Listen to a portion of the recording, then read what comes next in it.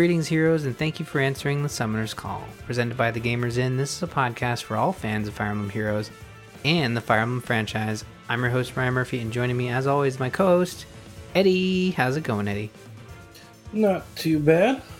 That's good, that's good. Are you enjoying the winter wonderland that is December? Yes, all the 70-degree heat, well, maybe only 65-degree heat, and all that of the winter wonderland here in Florida. I always joke that it was important that we had someone, in a climate that didn't have winters, so that someone on this show could understand why Tharja was trouncing through the snow in not a winter coat. So it's always good that we've got our bases covered. What are you talking about? She was heavily armored up. Yeah.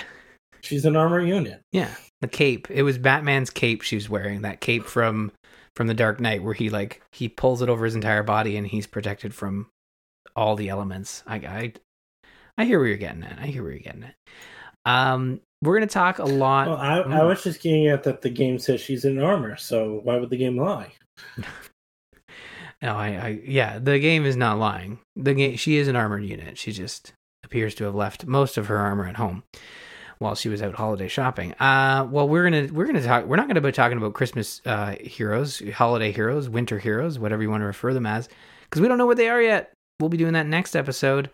But I did want to give everyone a last minute shout out, a little reminder here that for Extra Life, we are having an incentive where you can choose what house of 3 houses we play, what route, for our first 2021 game club.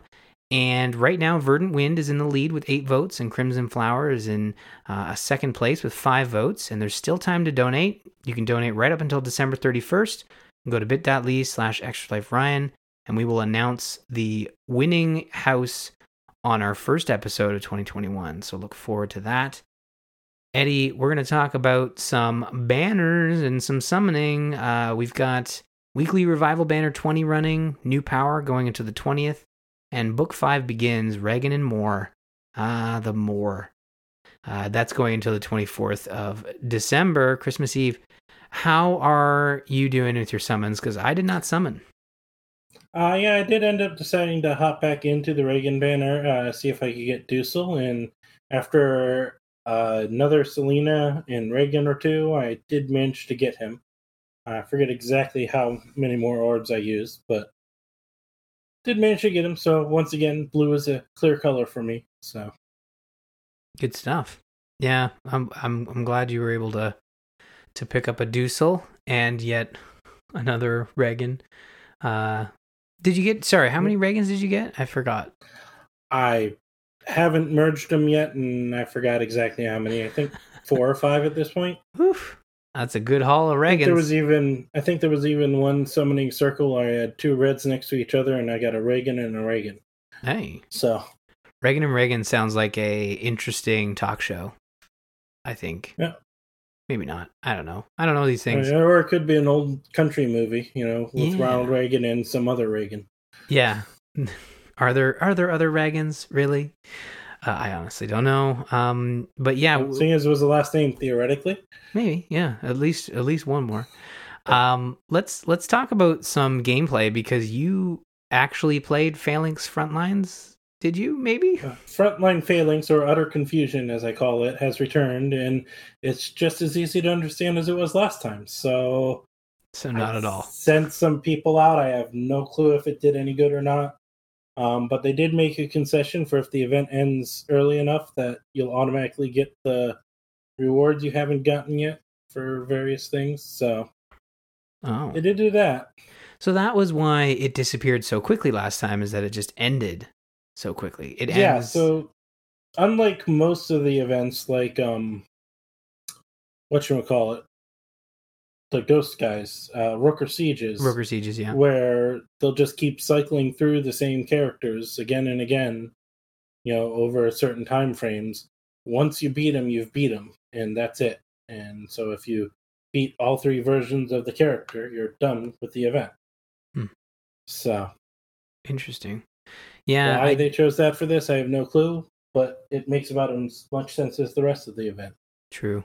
I did jump in as well, and it seems very inactive in terms of like a player interaction. Yeah. You just kind of like choose your heroes and choose your support, where you want to put them.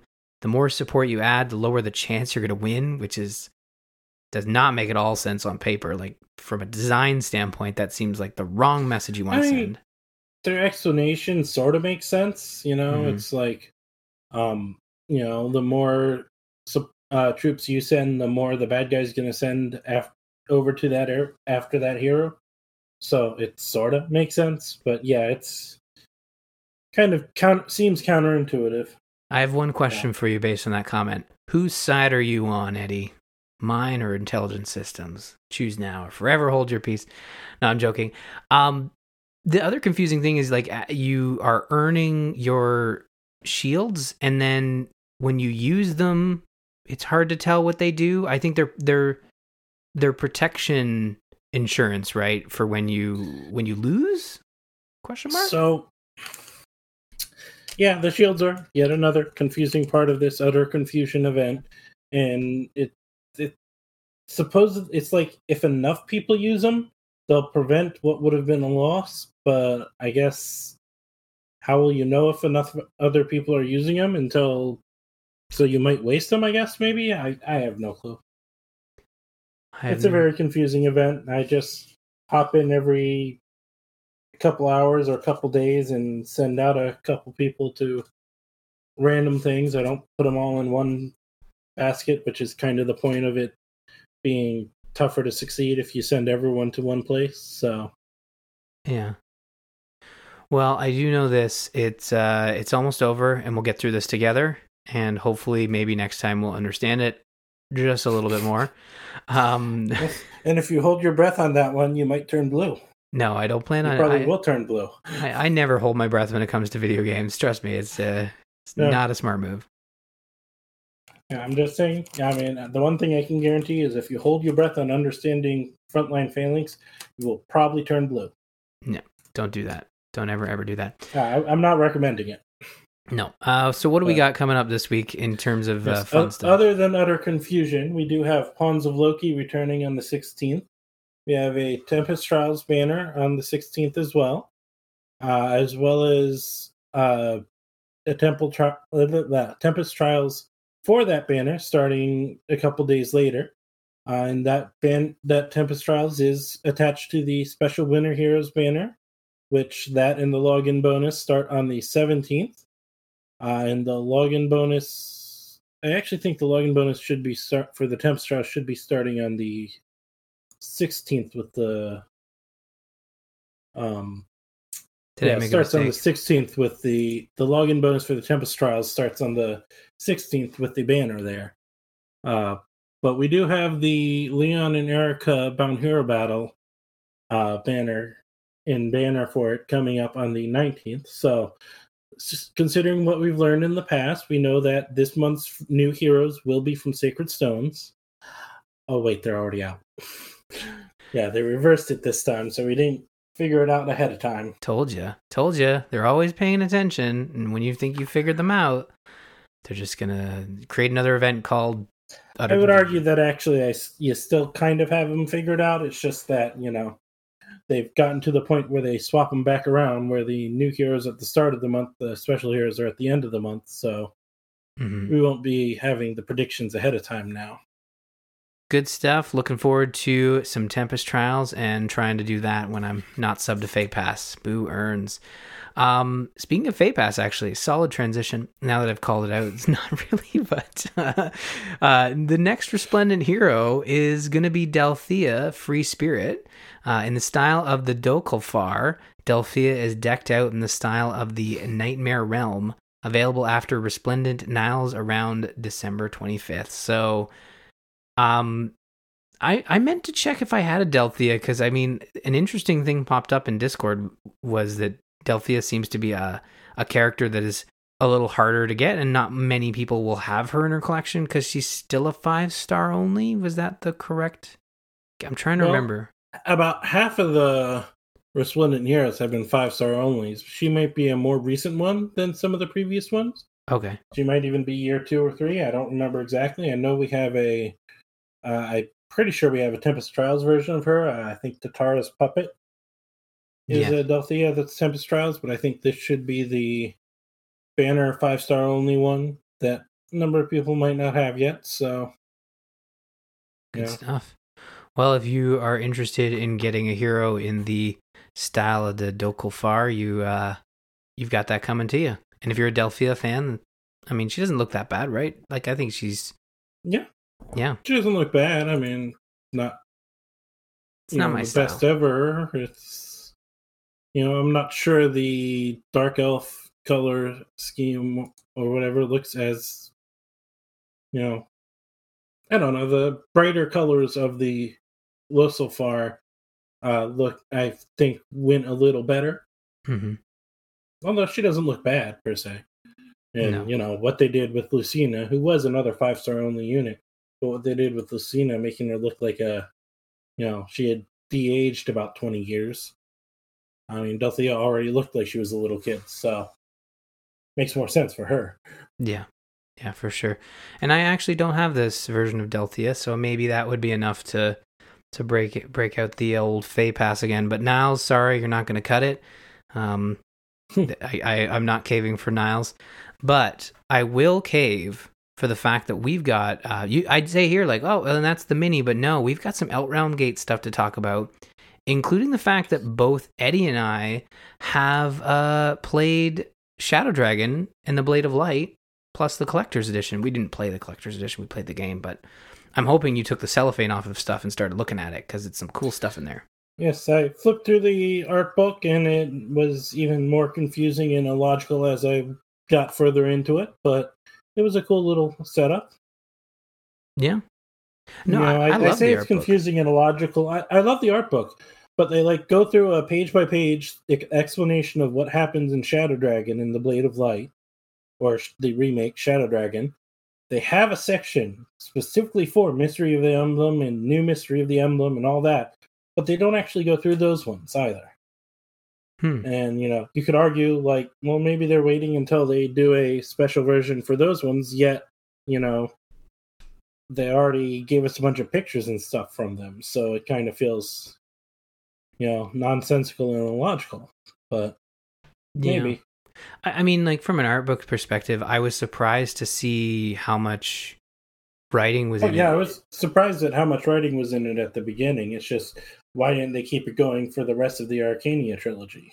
I agree. Or at least that in Mystery of the Emblem, I would have liked to see more done outside, and even because, and I mean, you might have already, alluded to this, but it really felt like all of the writing for Shadow Dragon and Blade of Light and most of the artwork, or at least the chapter by chapter move through or whatever they did, it was all Shadow Dragon DS stuff. Yeah, it all felt like it was the DS one, which I guess is technically the canon version of the story now. Mm-hmm. Because you update it, you want that to be it, and also as playing through the actual Shadow Dragon and the Blade of Light, there's a lot more story in the Shadow Dragon than there is in the original. Yeah. Yeah, so. I would have liked to see more new mystery, and also Awakening and how they wanted to connect those worlds. I mean, that would have been interesting, I think. And I'm fine without the Awakening because they didn't put a little section where you got a bunch of pictures of various characters and their iterations from those games. But but they also did a bunch of the old card games, the Cypher card games characters, and even Fire Emblem Heroes versions of characters from these games. So that was cool. Yeah, there was a lot of Fire Emblem Heroes stuff, and I was like you mentioned Cypher, but they also included a trading card game from the 90s or late 90s that I didn't even know existed. Like a satellite game, like in Japan they had these satellite service games. I knew about the Arcania Saga, which is the Satellaview thing or whatever, the satellite game that they were talking about. That was interesting in how they did that. I knew about that. I didn't know how it had been released and that it had very limited access to it. Mm-hmm. But I'm really glad that they like the art book really pushed this collection over the edge. I think when you look at the price of admission, and we're going to talk a little bit about the game as well. The game is a bonus, and a lot of the stuff included in this package is well worth the money. That art book's great. It's got varying art from, the NES all the way, like you said, to the mobile game. And they really include a lot of art that I've just never seen before, because this franchise is like only known, like more games are out in the States now than they were before, but still, like there's a good chunk of this franchise that's missing, that hasn't been localized. I'll say for me, the real big standout thing from this collector's edition is the mock cartridge, it being such a solid quality and all. But the art book is definitely a bonus that guarantees it was definitely worth the money. Yeah, for sure. I mean, let's talk a little bit about the game. I will say this, that you need to read the manual in order to understand the additional stuff that they added to it. Because I through trial and error, I'm like, how do you bring up the rewind button? Because that first chapter was just kicking my butt with all the lack of quality of life stuff in there, and you're not turning back like quite as sophisticatedly as you are in Three Houses. Just jumping back to the start of a previous turn. Yeah, which isn't the end of the world. It's better than nothing, and I think within the confines of better than nothing. I sped up the enemies, and I figured it out through trial and error. I didn't really hunt down the instruction booklet for that, but I figured it out through trial and error. And wow, the difference between Shadow Dragon on the DS and this was night and day. Yeah. You don't see what your character's stats are. You don't see any kind of battle predictions. I didn't have as much trouble as you seem to. I think I only rewound once, and then I'm not even sure the character had gotten nearly killed, or it might have been that Marth had a rough turn where he got, he wasn't able to dodge, but but they did manage something. Although I guess the technical thing is they actually fixed something with Shadow Dragon that was thing, but I never realized Risk could be even worse.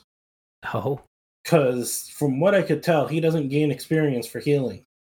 So you take a horrible character, he doesn't level up any. Now I see why they felt a Vulnerary was a better option when they remade it for Mystery of the Emblem. Oh, you know what? I never even clued into that he's just going to be a walking healing stick that you have to defend at all times. That seems like a bug, not a feature, to be honest. Maybe I misunderstood it, but the way it seemed, you would go into the screen, he'd heal them, but instead of like every other character, which only seemed to get experience on the attacking phase, not the defending phase, he never got an experience bar popping up. So unless they're just doing the experience in the background for him, he was not leveling up at all through healing. Yeah. I'll say this about the game. It's worth checking out if you're a fan of Fire Emblem, especially if you haven't played some of the earlier ones, because I really think that experiencing the original concept is really neat. I don't go in thinking, man, I'm going to play this whole thing. Like there was a discussion in Discord, like, are we going to do a game club for Shadow Dragon? And I don't think I chimed in, but I think you did, Eddie. It was basically, we had already played it. We played the remake, and that's a solid excuse to not play. I don't think I could play through this whole thing.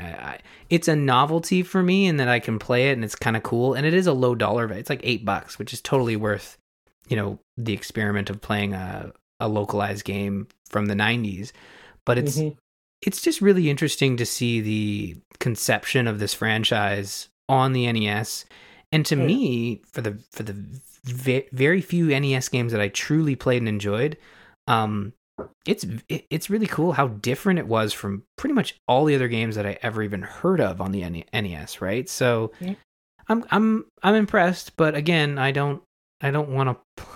This is no Super Mario Brothers where you'd want to play it over and over again. I might try and go through and complete it just to see how it goes and how it's different. But it's not one that, I definitely feel we need to do a game club on, because I've already done the story, and there's even less story in here because it just goes straight from map to map. I even let it go into chapter 2, and it just went straight to the map. No explanation of what's going on. You're just at a new map with a bunch of guys to fight. Yeah. You do have some conversations on the map menu and all, but none of the fancy screens in between maps that you had in Shadow Dragon. No. No, indeed. Well, we will keep an eye on that, and we will continue to report if we have more to say on the topic of Shadow Dragon. But honestly, kudos to Nintendo. It's a really cool package they put together, and I'm glad Fire Emblem is getting some love on the collector's edition / localization phase. Let's jump into Game Club, because we are going to continue our adventures in Blazing Blade with the Lyn route. We're doing 2 chapters today. The first one being Chapter 7X, and the second being Chapter 8. I will start us off with 7X, and we will move through and discuss said fine Fire Emblem game. We now come to our first optional chapter, the Black Shadow. A mysterious group seems hell-bent on capturing Nils and Ninian. Having failed this group, the Black Fang flees.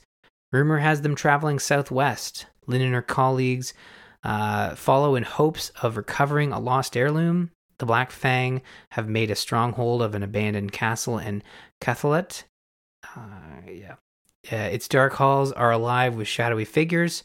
The map is made up of a few enclosed areas that will spawn reinforcements, but they also have broken walls, so maybe they started to put doors in and were interrupted by our crew. Anyways, after working our way through the castle and snagging the hammer from the chest or thief, we battled Bayard for Ninian's ring. While Lyn tries to reason with Bayard to leave Nils and Ninian alone in exchange for his life, he commits suicide by poison. With the family heirloom in hand, our company continues on their adventure. So, our first experience with a side chapter. Now, I played this a couple weeks ago, and maybe I'm misremembering it, but it feels like there wasn't much tutorial in this one. Or maybe I'm misremembering. No, not a ton of tutorial. I think this one was just go fight. It's like the tutorial was more when they told you that this was a side chapter. You'll potentially find new allies or fight tougher enemies that are meant to be difficult. Mm-hmm. But once you agree to do them, you're stuck. So you might want to save before you decide to do them or not. This one wasn't too tough. Sent some guys to the left to head off the thief and prevent him from looting that chest. Sent some guys to knock out the center, and then put a guy on that set of stairs so no reinforcements could pop up there, and spent my way through. Not too hard, but nice little side story. Mm-hmm. Not too bad at all. So. I enjoyed the side story, and I think it was interesting.